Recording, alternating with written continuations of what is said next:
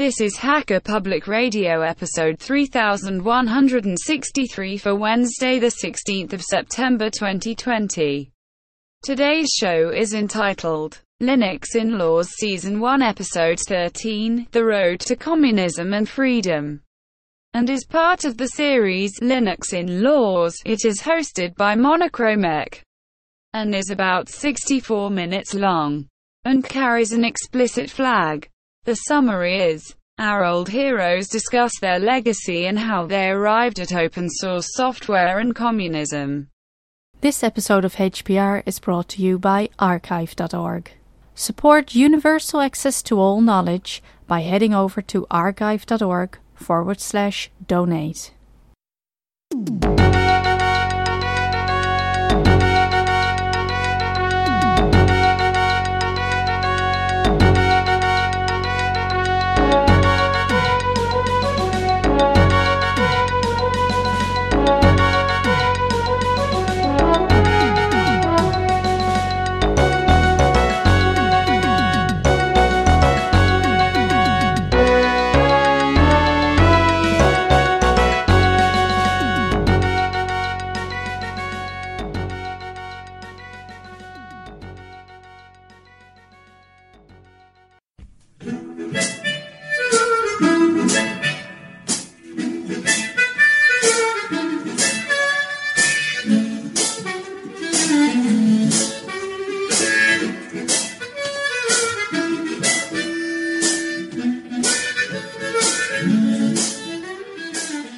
This is Linux Inlaws, a podcast on topics around free and open source software, any associated contraband, communism, the revolution in general, and whatever else fancies your tickle. Please note that this and other episodes may contain strong language, offensive humor, and other certainly not politically correct language. You have been warned. Our parents insisted on this disclaimer. Happy, Mum? Thus, the content is not suitable for consumption in the workplace, especially when played back on a speaker in an open-plan office or similar environments. Any minors under the age of 35, or any pets, including fluffy little killer bunnies, your trusted guide dog, unless on speed, and cute T-Rexes or other associated dinosaurs. This is Linux Inlaws, Season 1, Episode 13, The Way to Communism and Freedom. Martin, how are things? Hey, Chris. Things are great, if slightly warm. How come? Unlike the usual UK summer, the weather has decided to do something odd, which is called heat, which we don't see very often here, but it is, slightly melting. Okay. Fair enough. Same here, actually. We're looking about 40 degrees, I suppose, on a good day. On a bad day, it's more like 30-something. But that's okay, I suppose, given the current climate change we're experiencing, never mind the pandemic. But let's not talk about this.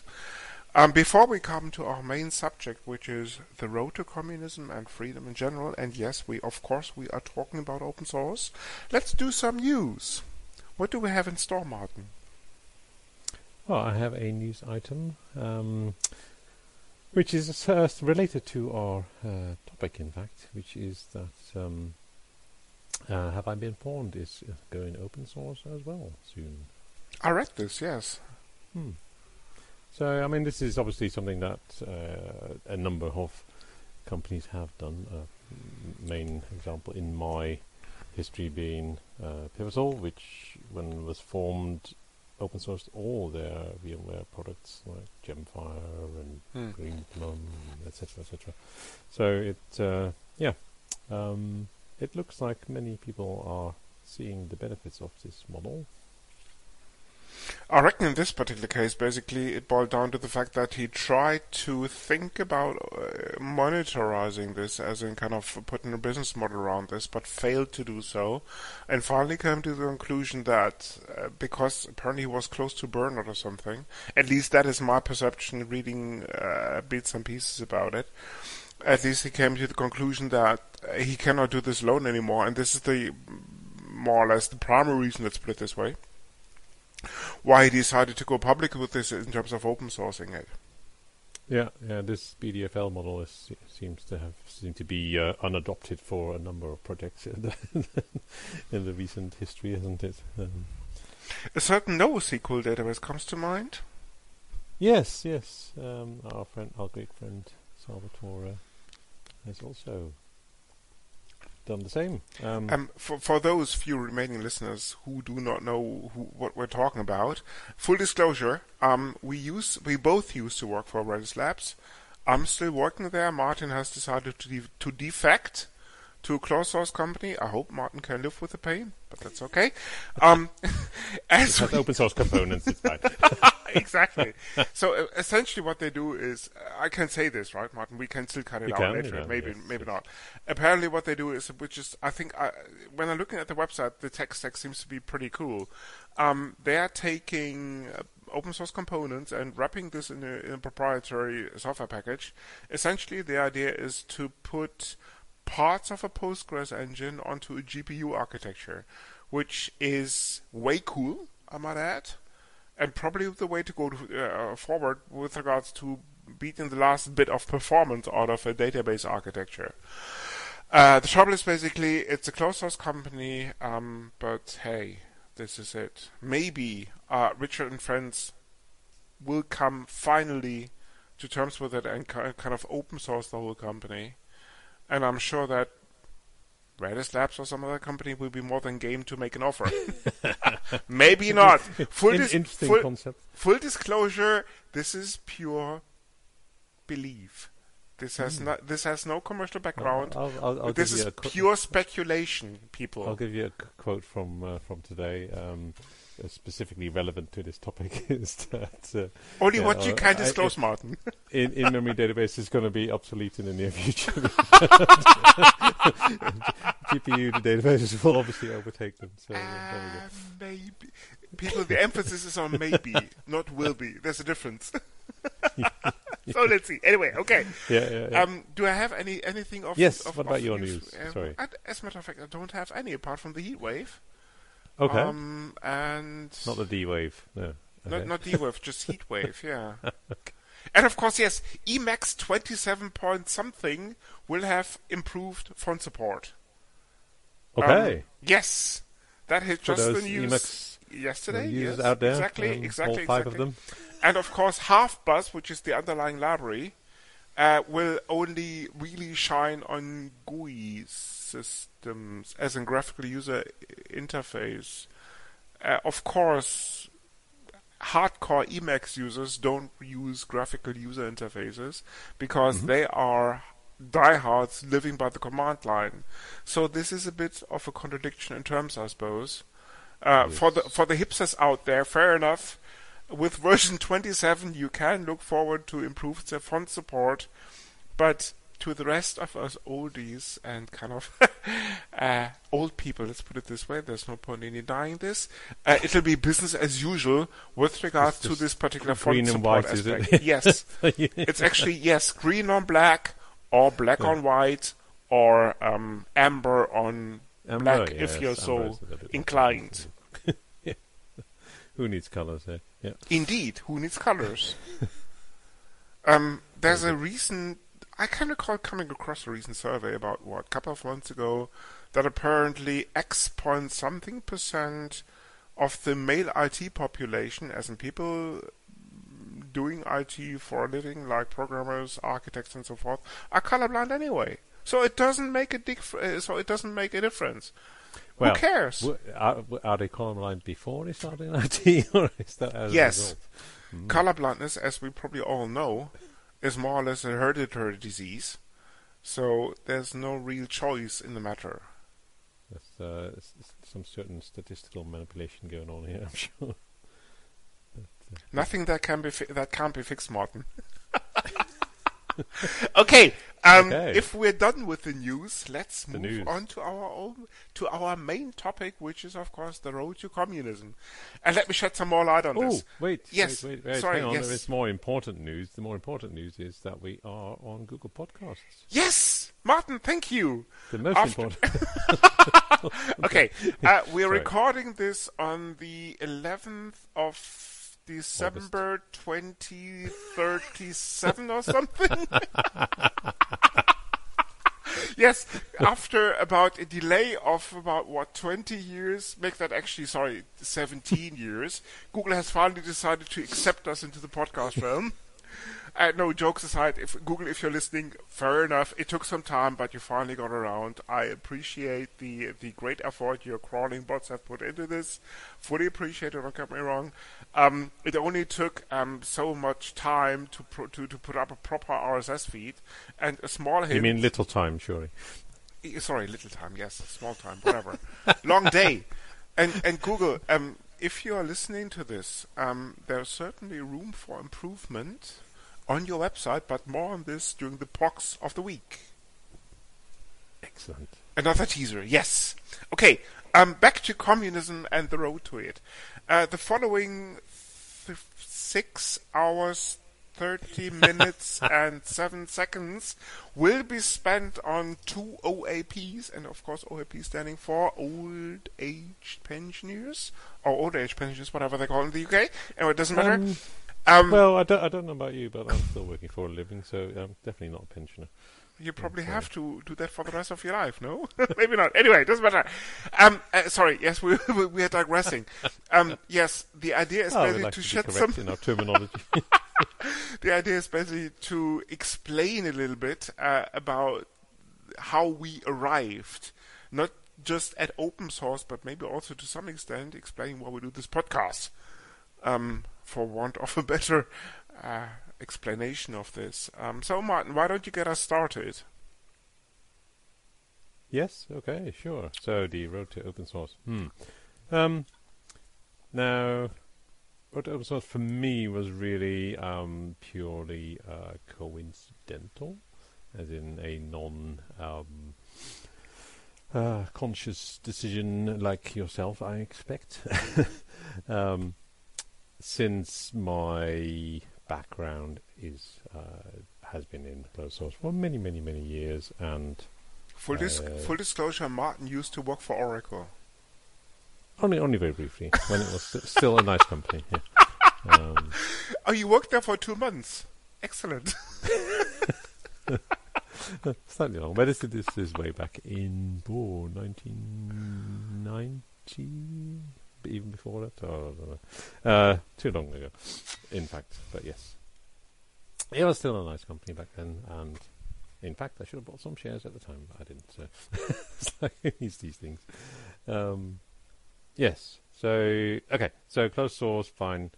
And for me, the road to open source was really around. Obviously, everybody started to use Linux in more anger as its main open source component. Right now, that was probably the first thing that most people in IT came into contact with in terms of open source.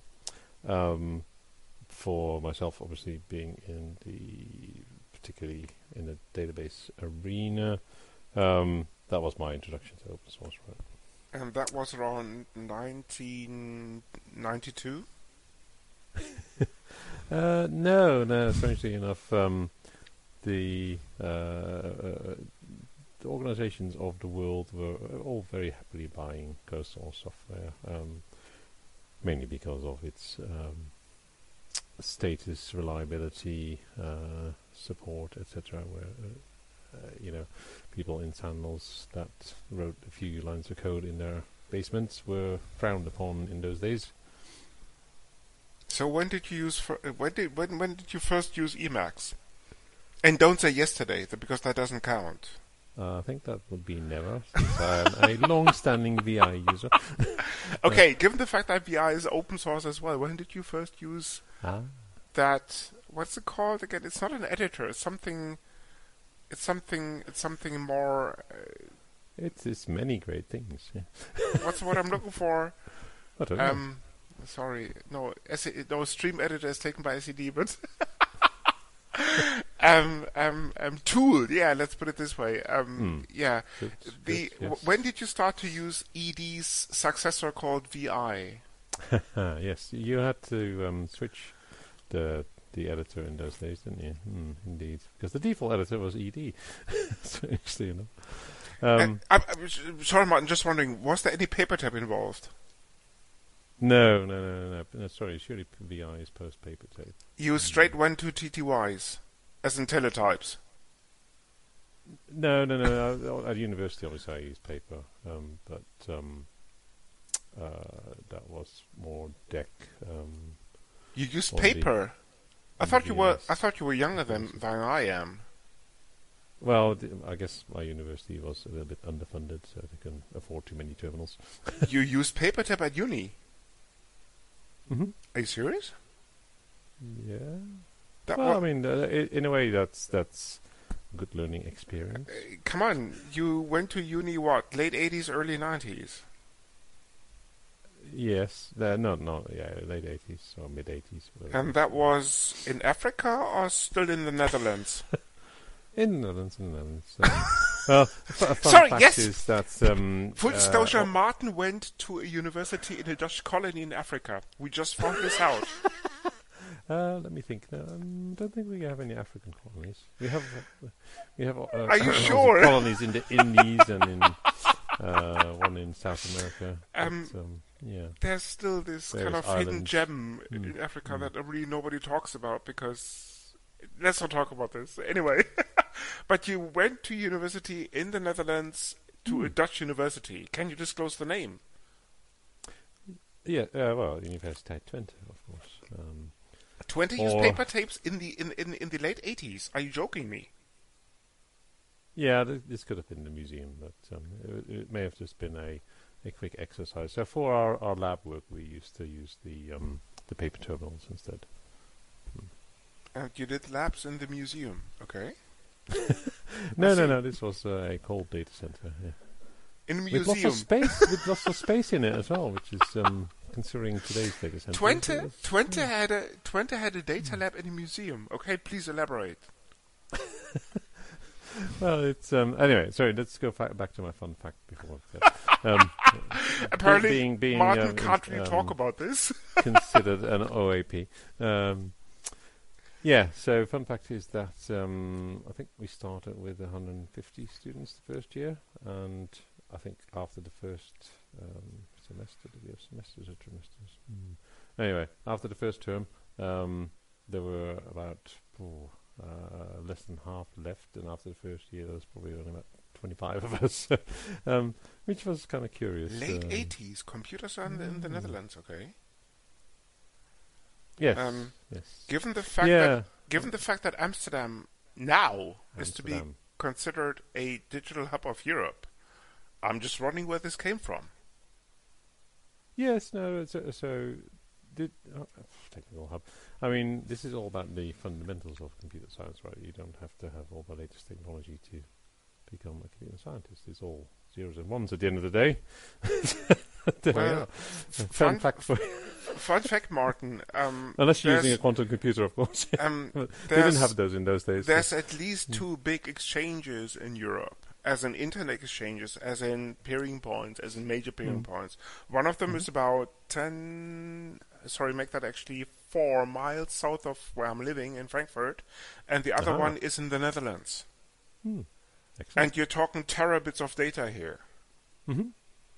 Never mind these cool hipsters in Amsterdam that have been telling me for the last 20 years what to do in terms of the next digital wave. So the Netherlands certainly has a reputation for being quite digital. Maybe that just developed in the 90s, but... Well, we are quite an advanced country, but to learn something, it's quite useful to understand all the basics, right? Rather than... I see. Sorry, full disclosure, I didn't want to put Martin on the spot now, don't get me wrong. But I'm just curious. You haven't succeeded anyway. So... I mean, to be fair, this university is right next to the German border, so that may have something to do with it, I suppose. I can recall Twente to be quite an advanced school in terms of natural sciences, and Never mind computer science. Of course, computer science is not a natural science. Goes without saying. Well, it had a it's okay. So in the Netherlands there are 3 technical universities, right? There is Groningen, there's Delft, and there's Twente. And What about Amsterdam? that's not a technical university. Tannenbaum taught there. Yeah, but as a university as such, it's Okay. more known for its other subjects than. So the likes of the Twente, Delft, Groningen, they specialize in maths, in science. In math, in physics, in computer science. They had one business studies study, and that was it. Right? It's all focused on that. Whereas your Amsterdams, you'll get psychology, philosophy, languages, all that kind of nonsense. And that's what those universities are better known for, whereas your technical universities, are very specific on those topics. So you get a lot of nerds together, basically. I see. Interesting. Okay. And what about your own university experience? It's been a while. Okay, to cut a long story short, I went to... In Ireland, they call this Regional Technical College. It's not a university, it's rather a more practically oriented school. Yeah, it would be called a polytechnic. Polytechnics, yes, in the UK. Because at the time I had the impression I wouldn't survive a couple of semesters at uni, so I went to that Polytech straight away with the idea of maybe doing a master's after my bachelor if I felt like it. So the school I went to, in American terms, of course, the Polytechnic is called Fulda. And this is basically where I got my first exposure to open source. Well, not necessarily. Well, to some extent, let's put it this way. But also, much more importantly, to something called Unix. And we are going back around 35 years, give or take, because I managed to hold on the first system administrator job around 86. And then it all went downhill afterwards. The school decided to buy something called an RTPC 6150, which was the first 6150 in Germany. Sorry, it's been a while. The 6150 used to be the first commercially available RISC architecture on a PC platform from IBM, running AIX of sorts. AIX, yes. Yes, and I was the system administrator on the first German import on that machine. So me and Unix go back about 35 years, give or take. Excellent. And even while I was at university, I always kind of did jobs that involved Unix or some related operating systems in one fashion or another. For example, I did a couple of stints at companies including Philips, probably known for the bulbs, being a Dutch company. Indeed. And Philips Communication Industries, all the rage before they were bought by Alcatel, I think, in the late 80s, had a major subsidiary down in Nuremberg. And this is basically where I did a stint programming it wasn't ISDN device drivers. It was communication board device drivers for Linux kernels. And funny enough, that was my first major exposure to open source in terms of running open source on a proprietary Linux system, on a proprietary Unix system rather, which was Solaris. Then a spin of BSD, and I was looking for some sort of editor, and in 87 I came across something called Emacs. So I pulled down the source code. To my amazement, it then compiled on Solaris. I can't even remember the version that it was. Probably more like 4.1 or something, I don't know, which was close to a BSD system. It compiled out of the box. I didn't have to do much tweaking, and then I had a version of Emacs running in my account, compiled with a proprietary C compiler, but it worked out of the box more or less. What was the the editor of choice on Solaris in those days? I can't remember. It was probably VI or something. I don't know. Obviously too complicated then, I guess. Yeah. Was that the reason for Emacs? Yeah, probably, yeah. You see, yes, VI has its advantages, let's put it this way, but Emacs it's just a better approach at editing text. VI has a smaller footprint, agreed, but even Vim and friends are okay, let's put it this way. I mean, I know my way around VI, but at the time I was looking for something much more powerful. Hence, I came across Emacs, and given the fact that VI was part of the Solaris distribution, Emacs wasn't, as far as I can recall. I simply put down the source code, ran the install script, more or less. And given the fact that there wasn't an internet around as we know it back in the late 80s... where did you pull this source code down from? I think it was UNet or something. I can't even recall. It all basically worked out of the box without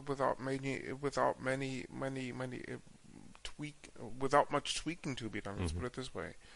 The next thing, of course, then I decided to do a PhD after concluding my master's here at the University of Bonn. For this, I went to a school called Trinity College. It's in Dublin, as in Dublin, Ireland,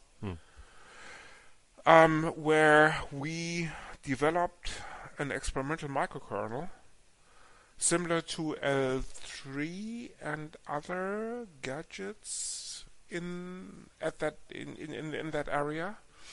And that was the time when we came across something called Linux.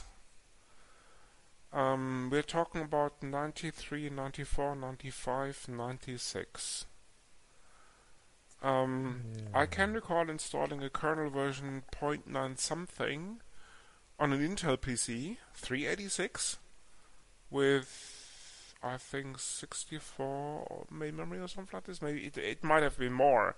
But I was even then thoroughly impressed about the ease of installation, and never mind the power you had at your disposal, even with the command line. I'm not talking about a GUI now, like GNOME or X Windows in general, that sort of thing. It's a GUI anyway, right? It's an operating system. Exactly, it's an operating system. But the one thing I discovered, you do need internet access for Linux, because otherwise you'll be just... I mean, guys, listeners, we are talking about the days before Slackware.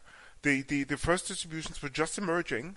Configuring X11 was still a pain in the butt because you had to fiddle around with mode lines and stuff. Not pleasant. But I finally got it to work on an ancient 386 machine, and I was pretty impressed. 386 was, I think, my first Linux installation with Fedora. I couldn't tell you what year that was. It took a number of CDs, if I recall correctly. As a matter of fact, when we set up shop, right, CDs, yes, of course. When we set up shop, that was the first, I think, internet-based marketing agency in Dublin. At the time, around 95, I made a point of importing the first Slackware CD, apparently, according to law, into Ireland. So that was my kind of first commercial brush with Linux. And I've been using Linux ever since in varying capacities.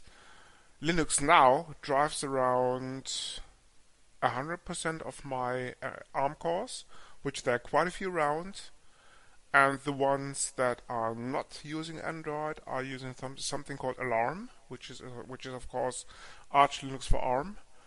I'm an Arch package maintainer. I helped to establish a Linux user group in Frankfurt around 2011. The lug itself in Frankfurt dates back to late 90s, but it was only instantiated as a formal association in kind of 2010, 2011. Sorry, before Martin keeps complaining, I mean 2010 of course means 2010. I'll remember, thank you. Just in case anybody is kind of lost here, including the Brits and stuff, I don't know. But anyway, doesn't matter. Yes, so that's my way to open source in a nutshell. Funny enough, when I was doing the PhD, okay, my PhD was about operating systems. We're talking about, as I said, about 25 years back. Are you sure about this? I thought you Positive. mentioned something about nurses the other day. That was before the PhD. Oh, okay. Sorry. And that wasn't on a professional basis, I might add. And And Martin, Martin, a as I subject of study, right? And as I also said in the dialogue, this You're going is to cut this out, are you? No, I'm not. This is also subject to non-disclosure as a need to know. I'm sure I understand. And if you, some editing to be done. Anyway, Yes. what's the word I'm looking for here?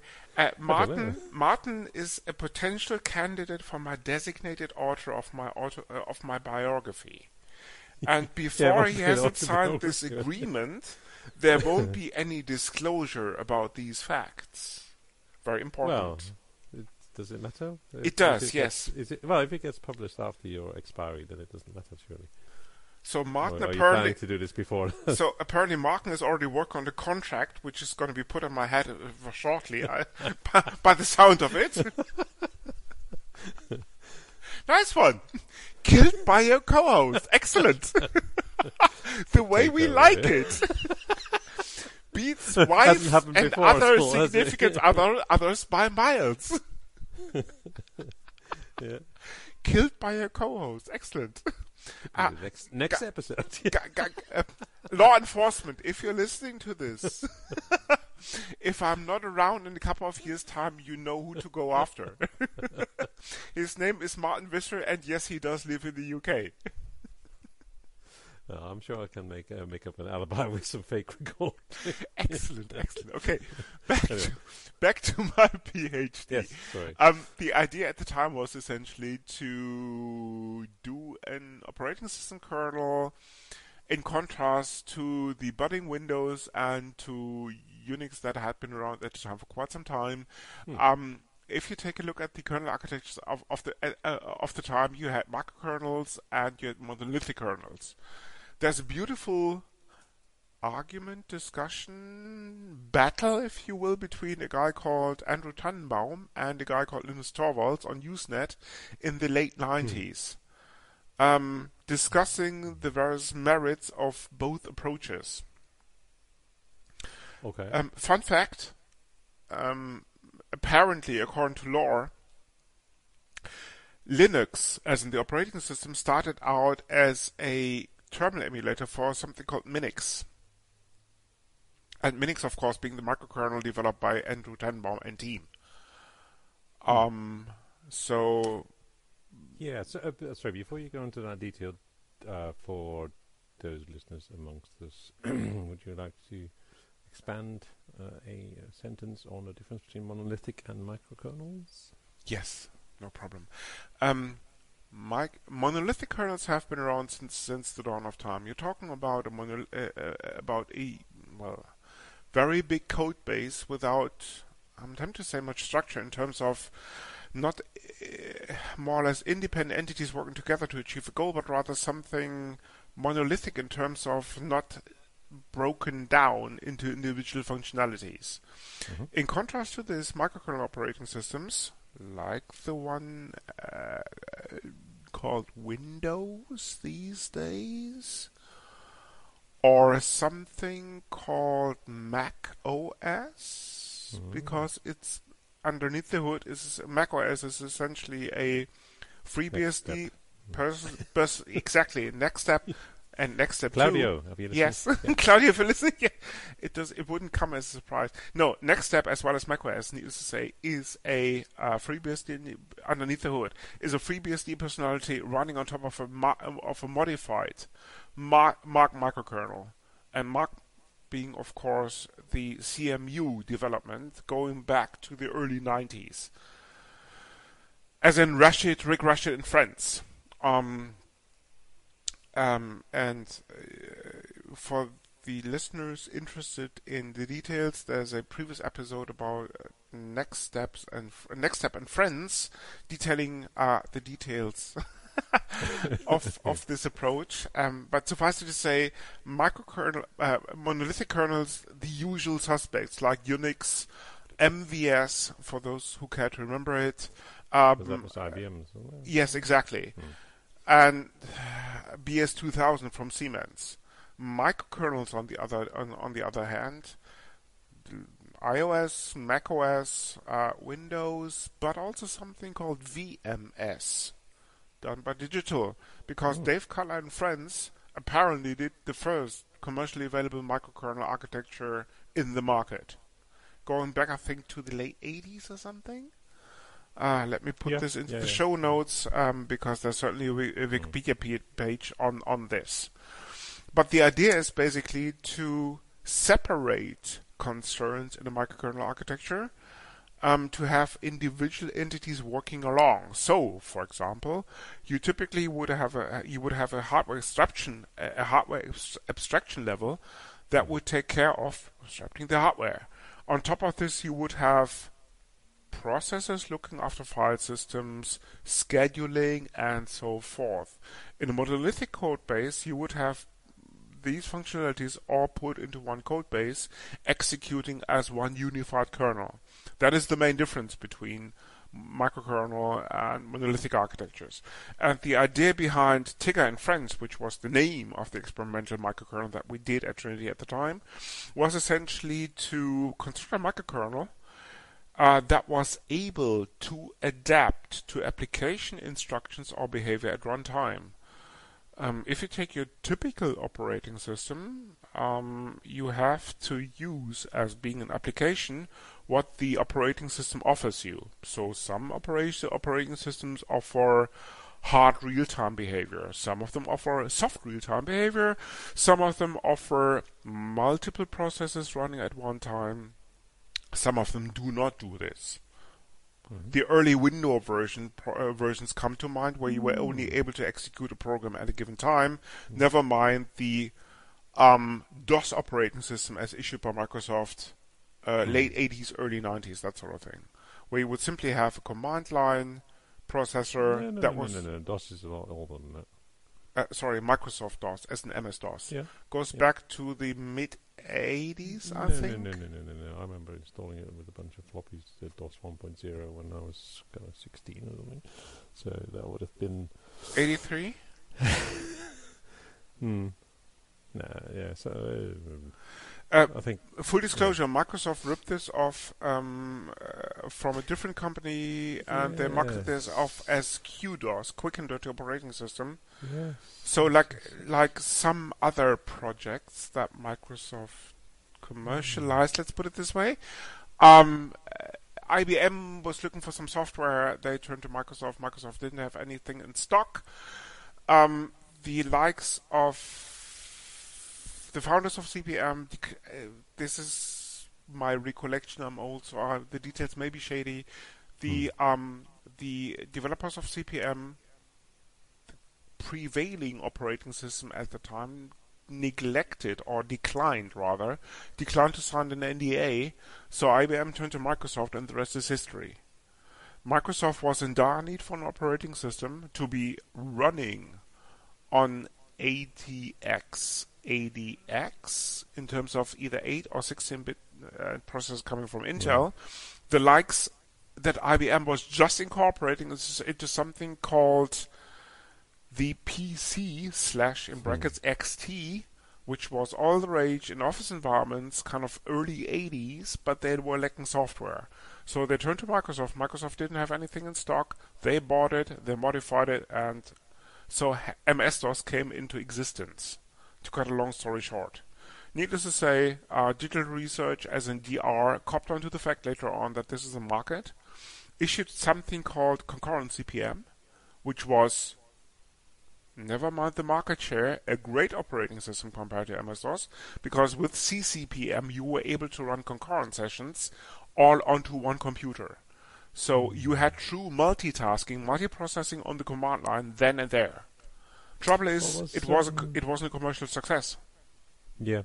Was it OS2 that IBM tried bring out themselves. That was much later, because but then yeah. something called graphical user interfaces were all the rage. Microsoft came up with Windows 1.0, which essentially was a clumsy GUI on top of Microsoft, on top of MS-DOS. And not multitasking capable, clumsy, bug-ridden to some extent, let's put it this way. Whereas IBM did something from the ground up, from a technology perspective, much more superior. In brackets, full disclosure, my perspective on things. True multitasking. I think that was a general accepted. Full disclosure, true multitasking, and Windows didn't even come close at the time. Multi-threading in the mid to late 80s, out of the box. You could, of course, structure your application running on top of OS2 with multiple threads. Something that Windows wasn't even dreaming of at the time. Unfortunately, although the commercial success was somewhat limited, OS2 died a painful death during the 90s because nobody used it anymore. Microsoft contributes to some of the code base, as far as I can recall, at least the kernel, because the kernel essentially was something that came later into existence as something that Microsoft called new technology. What they did is they brought in Cutler and friends to do a real operating system. Let's put it this way. So protected address spaces, multiprocessing, and all the rest of it running on an Intel architecture. Cutler at the time already had much experiences having developed VMS. And also some people of the original Mark III team joined Microsoft. Rick Rashid probably being the best example. He led the Mark III team at CMU, and he was simply, I wouldn't say poached, but convinced to join Microsoft. Moved then on to greater things, but he brought with him quite a few engineering folks who, under the technical supervision, or guidance, let's put it this way, of Cutler, developed something that would turn later into NT3.51, which was the first commercially available version of Windows NT. And we're talking early 90s, mid 90s here, give or take. Now, before we move on too far, one feature that I remember really well from VMS, which has never been really replicated in other operating systems out of the box, was the file history, which was damn handy when you needed it. Absolutely. As far as I can recall, you had certain VMS extensions, MVS extensions, sorry, not VMS, but VMS supported this at the time out of the box, yes. Other than that, basically, you had to rely on versioning systems on top of operating systems. That's correct, course, yes. But coming back to my PhD before we conclude this discussion. Yes, there was something. Yes, Martin, there was indeed. Okay, so the idea was basically you take in a secured way. The operating system offers you certain tools is the wrong word, certain mechanisms that you can then deploy being an application. So, for example, a real-time application just playing back an audio data stream has certain scheduling requirements in terms of a hard real-time. In terms of a hard real-time requirement. So if you miss a couple of milliseconds, you will hear it actually in the audio stream. If you're changing to video, and I'm not talking about a container format now that has video and audio just embedded in it, but I'm just talking about a video data stream, it doesn't make much of a difference if you miss a frame or two, because the human eye will not perceive this. So your scheduling and synchronization policies can be relaxed. This is just an example, but Tigger and Friends, that was the name of the experimental microkernel architecture, offered essentially these mechanisms. And it did so using a mechanism called reflection, in terms of you go from your base level to a meta level, and then make a decision, and then you go back to the base level and continue executing things. Something like Smalltalk introduced kind of early mid-80s in terms of how you would allocate memory, for example, for a class. Smalltalk at the time already supported something called metaclasses that would allow you to modify class behavior before you even instantiate an object. That was pretty advanced. Japan, there were a couple of research teams in Japan who did something called, I think, Apertos. If I can find the links, you'll find it in the show notes. No, this is the first time I heard Smalltalk mentioned since I was at university. Yes, it's quite funny. Yeah, I mean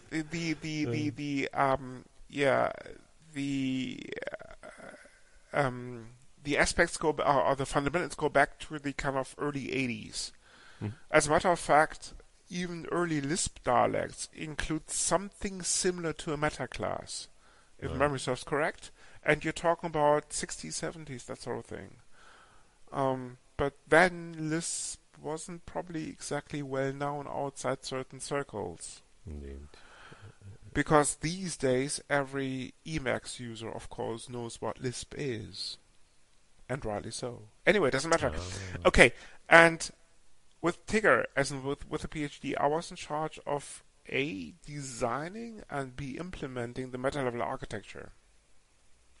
Funny enough, and James Gosling, if you're listening to this, no hard feelings, but if I ever should come across you again, you owe me a beer or two, if not more. Because what Java, and James probably would be the prime culprit here, what Java did when they defined something called the Reflection API as part of the JDK 1.5, they took certain aspects more or less right away from the thesis and implemented this. And you're talking about a time span of about 2 to 3 years, give or take.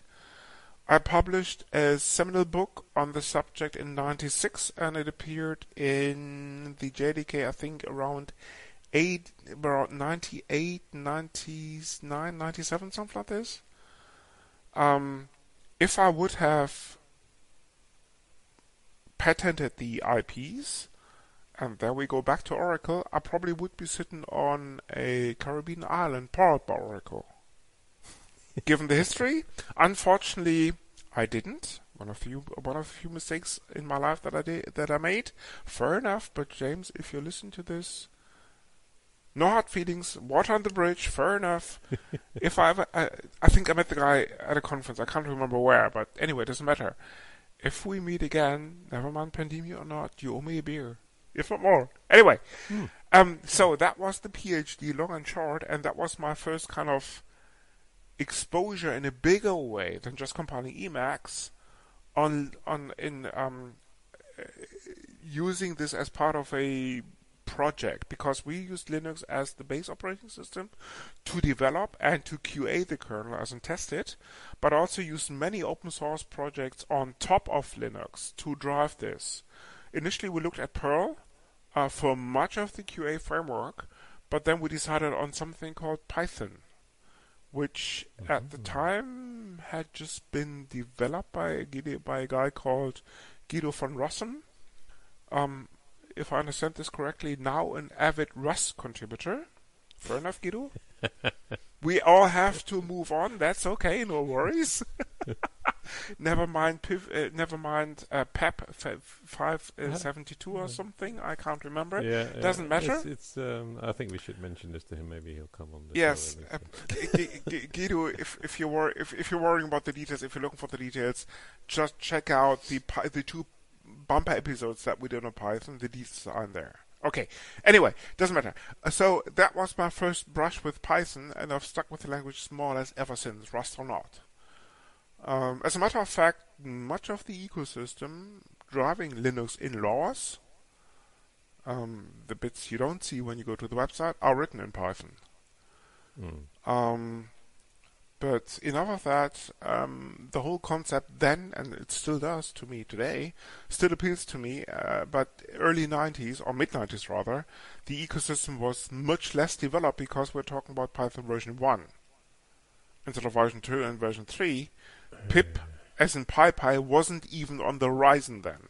But still, I found the language still powerful enough to drive this and to support us in that endeavor. In terms of getting an experimental microkernel architecture up and running, full disclosure, that was an EU-funded project. Quite a few companies were part of the consortium. For example, there were a couple of German game companies that were looking at the microkernel to deploy this as part of their gaming infrastructure. Not sure what came out of it because I left Trinity in '96. So maybe if you buy a German game from the likes of what's the name of that Frankfurt developer, Cryo or something? Exactly, Cryo Engine. Yeah, maybe underneath there's still a microkernel running done by Trinity. I don't know simply, or maybe Cryo has done their own engine and I'm just doing injustice to them. Anyway, long story short, if I'm game, I may put in some pointers to research papers that are published. But given the fact that this is not a Chris Zimmerman show, as in terms of I have to keep my vanity in check, I just may decide on not doing this. That's okay. But for those of you who cannot sleep at night, let me put the link to that seminal textbook in the show notes. So if you're still up at 1 a.m., just read it and you'll be asleep in no time. No worries. Would you like to expand where the name Tigger came from as well? All of the sub-projects had Disney names. Okay. And Tigger being the meta architecture that I didn't implement it. There was an acronym for something else. No, it's not. No. I'm trying to work it out what that means. No, and Disney, if you're listening, it never made it into commercial fruition as the character, so don't even get the lawyers on the case. There's no point. Exactly, no, there's not.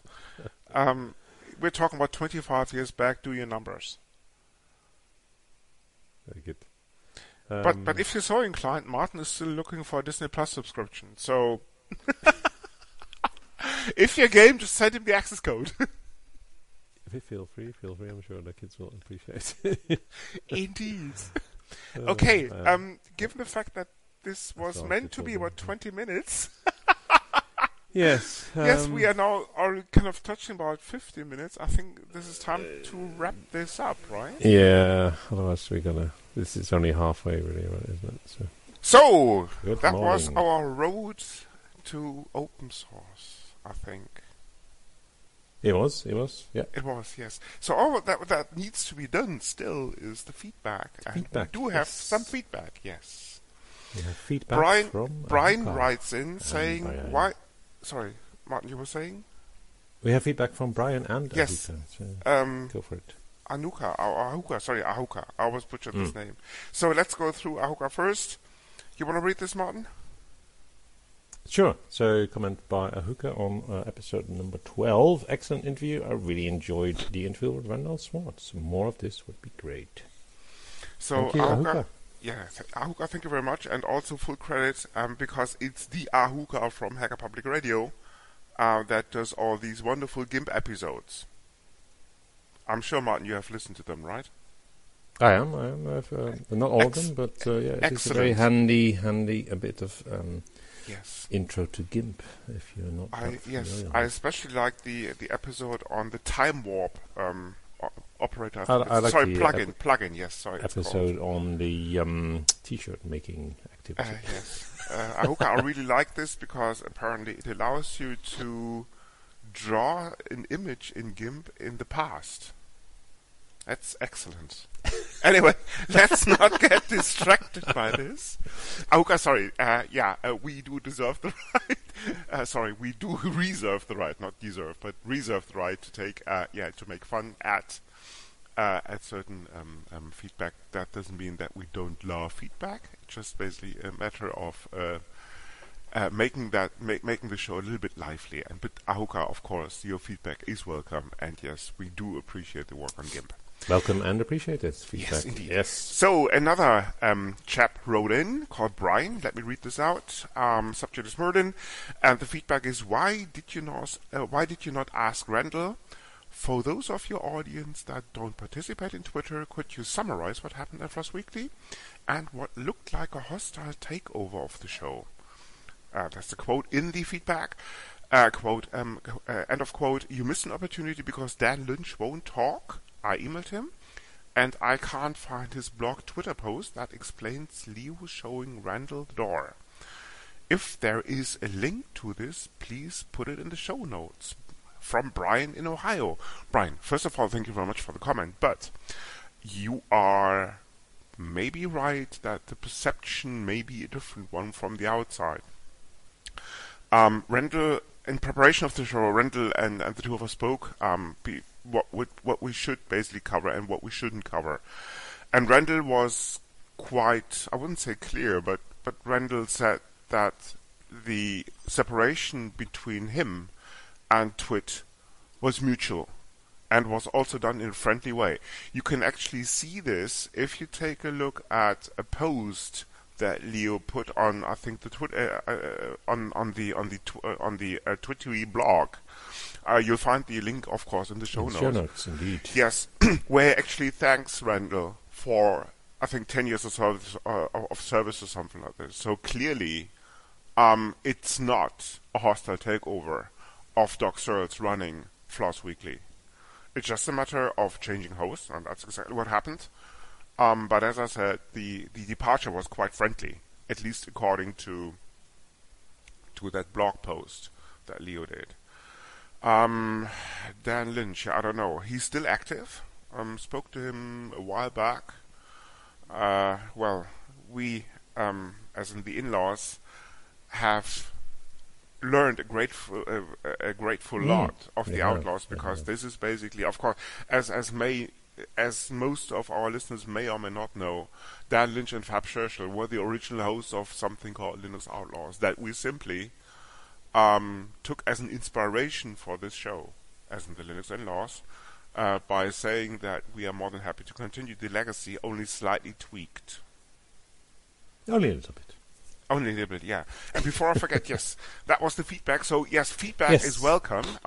You can send us feedback by simply mailing to feedback. Or commenting on the... Yes, I was just about... HPR feed. Yes, always two options. Two options, indeed. Yeah.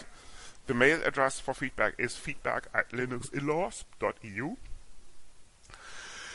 And you simply can enter a comment on the corresponding episode on Hacker Public Radio.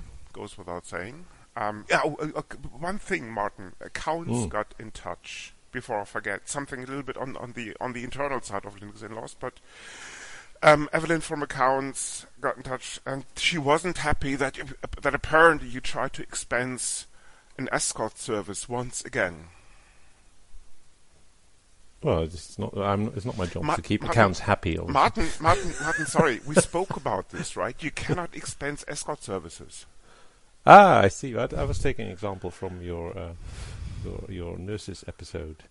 There is no nurses episode. This is just make believe, right? This is to be continued, dear listeners. I'm just looking at the receipt here, Martin, that you filed with the expense claim, and it spoke. I mean, 500 quid for special services? Are you joking me? Was it worth it? Special services, yeah. Well, the SAS, yeah, they're obviously required for certain duties. No, I'm talking about the escort bill. Well, I need escorting through the airports, yeah, for my personal safety. Hang on, there's a QR code on this. Let me go to the website, basically, because the invoice only speaks about special services. Martin, 500 quid? Great. Obviously, because although this podcast is explicit, I cannot really read out loud what's on the webpage that I'm looking at. Okay, Martin, for future reference, we do have a corporate account at an escort service. It's called Rainbow Escorts. It may not be as fancy as the one you used, But this is the one you set up. Excellent. just use Rainbow about Service. this. They have a corporate account with us. Oh, sorry, we have a This is corporate why account with them, our rather. bank account is at the current level, is it?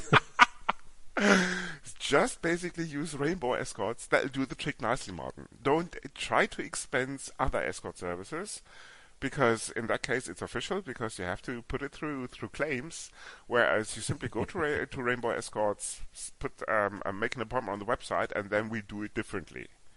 Okay? I see. Perfect. I'll consider this. Talking about bank accounts, apparently the Rust project needs a bank account as well. Do they? Why? Because they want to start a foundation. Indeed. Okay. Foundations need bank accounts. So, people, if you have surplus money sitting around, lying on the sofa or something, check out the blog post on rust-lang.org. Yes, the employees, the core community, in collaboration, I think, with the Mozilla Foundation, or what's left of it, want to start a Rust-Lang Foundation, as in a foundation looking after the development and maybe also marketing of a programming language called Rust. More on that in the next episode. Indeed. Or the one after, depending. No, it's the next one, 1st September. Yes, but this is not 15, but rather 16. Sorry, this is 15, not 14. This is episode 13, Martin. Yes. Next 14, one will be... 14 is Rust and Python and Co. No, that would be 15, because 14 will be about IT security, where Martin will explain to us all these wonderful IT security things. No. Incorrect. Why? No, this is 13. 14 is Correct. the 1st September Rust Python thing. Then we have IT security, and then we have Nextcloud. Aha. I thought we would do it the other way around. Anyway, for the upcoming episodes, people, we will cover the great battle between Rust, C++, maybe, and of course Python. We may post this as an episode 14.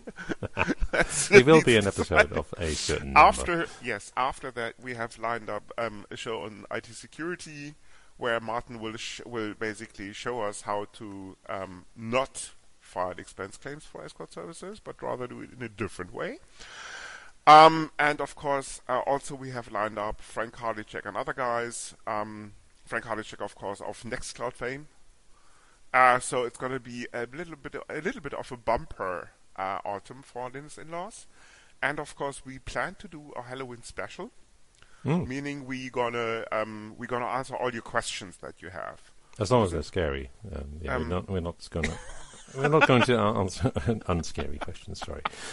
So if you send us in questions, please ensure that they at least sound scary. Whether they have to be or not is a different story, but just make it sound like they are scary. So instead of saying, "Now look, what happens if I assign 0 to a variable and then use that variable as a pointer for variable access, as in I'm trying to get a value from address 0 that normally results in a segmentation fault on Linux, just say, why did the world stop? Because my app was crashing because of a simple pointer problem.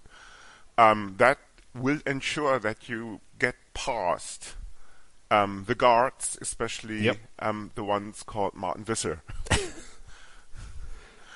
Okay, guys, that's all for episode. Martin, which episode is it? Currently on 13. Yeah. Excellent. Next one will be 14. That's all for episode 13. As usual, you can find us on Hacker Public Radio. Yes, and of course, we do have a Google podcast feed now. Yes, we do. We do. Martin, you want to talk about this before we wrap up the show? Yes, our RSS feed is up, and we are on Google Podcasts. In case you cannot find Hacker Public Radio. And thanks to Martin for writing the Python code behind the RSS magic. This was some existing bits of code you nicked from somewhere. Perfect. This is, of course, the great philosophy behind open source. You just steal somebody else's code and just hope it works. Well, probably fix it is more like it, isn't it? Anyway, now you find us on Google Podcasts. We are also in the app. Simply type in Linux Inlaws, and then you can subscribe to the show. We are on Hacker Public Radio and will be for the time being. Should we change this, you'll be the first to know on this particular show here, as in we will announce it here first. But until such time, we would like to thank Hacker Public Radio. Ken and friends, you're doing an excellent job, and continue and keep up the good work. And that's all for episode 13. Bye, people. Bye-bye. This podcast is licensed under the latest version of the Creative Commons license, type Attribution Share Alike. Credits for the intro music go to Blue Sea Roosters for their song Solid Market, to Twin Flames for their piece called The Flow, used for the segment intros, and finally to Celestial Ground for their song Sweet Justice, used by the Dark Side. You find these and other ditties licensed under CC at Jamendo, a website dedicated to liberate the music industry from choking copyright legislation and other crap concepts.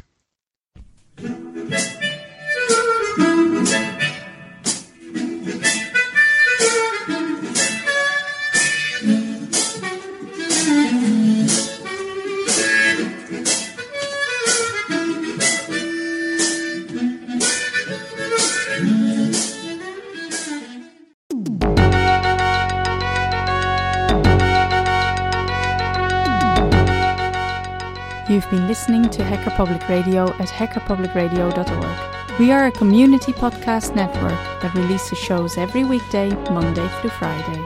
Today's show, like all our shows, was contributed by an HPR listener like yourself. If you ever thought of recording a podcast, then click on our contribute link to find out how easy it really is. Hacker Public Radio was founded by the Digital Dog Pound and the Infonomicon Computer Club and is part of the binary revolution at binrev.com. If you have comments on today's show, please email the host directly, leave a comment on the website, or record a follow-up episode yourself. Unless otherwise stated, today's show is released under a Creative Commons Attribution Share Alike 3.0 license.